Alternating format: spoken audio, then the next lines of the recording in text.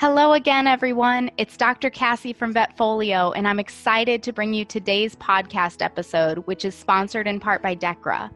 In today's episode, we're going to speak to Dr. Christopher Byers about vascular medicine, specifically the endothelial glycocalyx. Say that 5 times fast. Thankfully, I've also heard Dr. Byers refer to it as the EG, which is what I think I'll stick to for now. In this podcast, Dr. Byers introduces us to the EG, an important endovascular layer with distinct functions. We're learning more about how this structure is readily damaged by a wide variety of disease processes and how that contributes to an overall increase in morbidity and mortality for our patients. Newer therapeutic interventions aimed at protecting the EG are now being developed and constitute an exciting area of veterinary medicine. Now let me tell you about my guest. Dr. Byers is board certified in veterinary emergency and critical care, and, as if one board certification wasn't enough, he's also board certified in small animal internal medicine. He's currently based in Omaha, Nebraska, but received his Bachelor of Science degree in Animal Sciences from Colorado State University and his DVM from Cornell University. Dr. Byers' professional passions include mentoring and coaching veterinary students and colleagues in the areas of emergency and critical care, internal medicine, and communication skills.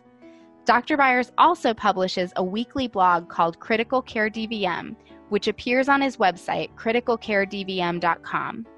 I've looked through the site, and it's full of great information. I'd recommend checking it out if you have time. And without further ado, let me hand it over to Dr. Byers. Thanks for having me. It's going to be a fun time talking about a topic about which only just beginning to scratch the surface, so I'm excited. Well, we're so excited to have you here today, Dr. Byers. Thank you so much for your time.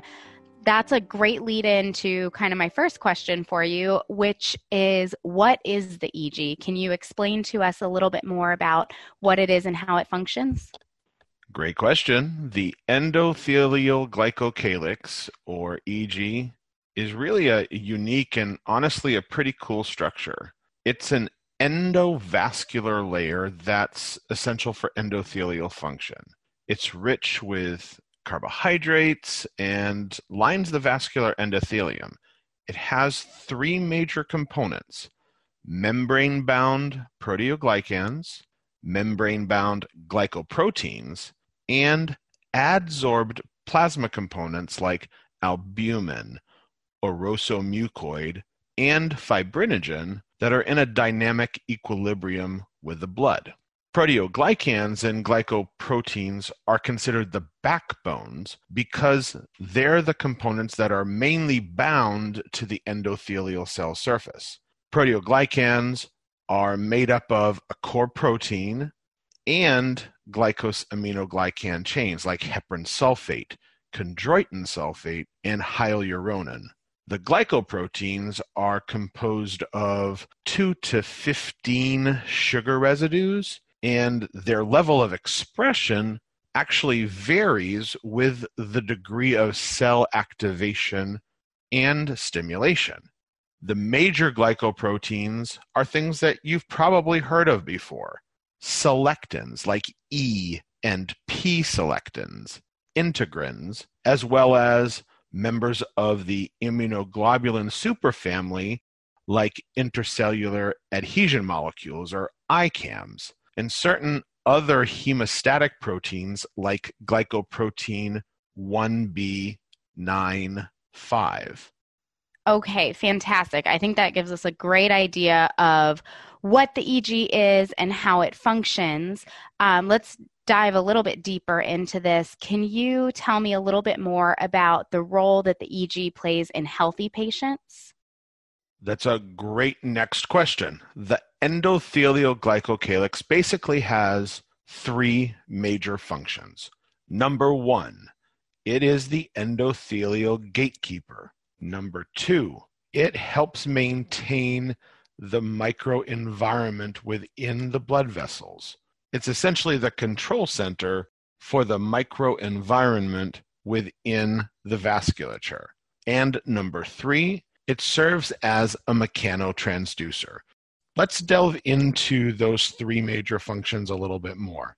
The principal role of the endothelial glycocalyx is to maintain vascular permeability. Because of its unique structure, the endothelial glycocalyx is actually able to limit the access of certain molecules to the endothelial cell membrane. The characteristics like molecular size, steric hindrance, and electrostatic charges all play roles in this function. The endothelial glycocalyx has a net negative charge due to the sulfation of the glycosaminoglycans. That means that when the endothelial glycocalyx is actually neutralized through damage, albumin uptake and permeability are increased.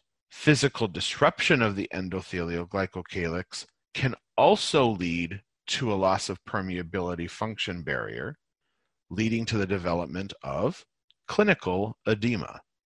This important structure also shields the vascular walls from direct exposure to blood flow.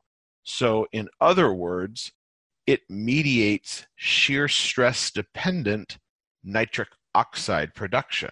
And then lastly, heparan sulfate and hyaluronan serve as the major mechanotransducers within the endothelial glycocalyx. This structure helps to retain vascular protective enzymes like superoxide dismutase and coagulation inhibition factors like antithrombin, the protein C system, and tissue factor pathway inhibitor. It also helps modulate the inflammatory response by preventing leukocyte adhesion and binding of chemokines, cytokines, and growth factors. Great. Thank you, Dr. Beyer. That's a fantastic explanation. Moving away from how the EG functions in healthy patients, what about when the EG becomes diseased? What happens and what are the effects? The vascular endothelium is readily damaged during inflammation. In fact, it's one of the first structures to be affected. Inflammatory cells release a variety of reactive species and enzymes that contribute to endothelial glycocalyx damage. For example, neutrophils produce and release reactive oxygen species and reactive nitrogen species that can cause degradation of hyaluronan, of heparan sulfate, and of chondroitin sulfate. These reactive species also directly damage the protein core of proteoglycans. Inflammatory cells produce important proteases like matrix metalloproteinases, neutrophil elastase, and plasmin that can rapidly degrade the endothelial glycocalyx. Interestingly, we also have evidence shedding of the EG may also be due to exposure to oxidized low-density lipoprotein, or LDL, tumor necrosis factor alpha, and bacterial lipopolysaccharide. So if we take a step back and recall the primary function of the endothelial glycocalyx is to maintain vascular permeability, we can think about some of the potential problems we encounter in our patients when it's damaged. When the endothelial glycocalyx becomes thinner and or its components shed, there are a myriad of potential pathophysiological consequences, including loss of vascular responsiveness, local hypercoagulability, global heparinization, impaired microcirculation, increased leukocyte endothelium interaction and capillary permeability, and increased platelet aggregation. Thanks, Dr. Byers. That's a fantastic overview of what the EG is, how it functions in healthy patients, what happens when it becomes diseased. Can we kind of finish out the discussion to, if it does become diseased and damaged, how can we restore it? It takes 5 to 7 days for the endothelial glycocalyx to regain its original thickness following acute enzymatic or cytokine-mediated degradation. And because inflammatory chemicals can readily disrupt the integrity of the endothelial glycocalyx, as veterinarians and scientists, we're now looking for effective methods to protect and support it. Based on published studies, some treatment strategies that may preserve, protect, and or restore the endothelial glycocalyx include protein and plasma support, avoidance of hyperglycemia and hypercholesterolemia, glycosaminoglycan supplementation, antioxidant therapy, avoiding hypervolemia or fluid overload scenarios, and various pharmacologic agents.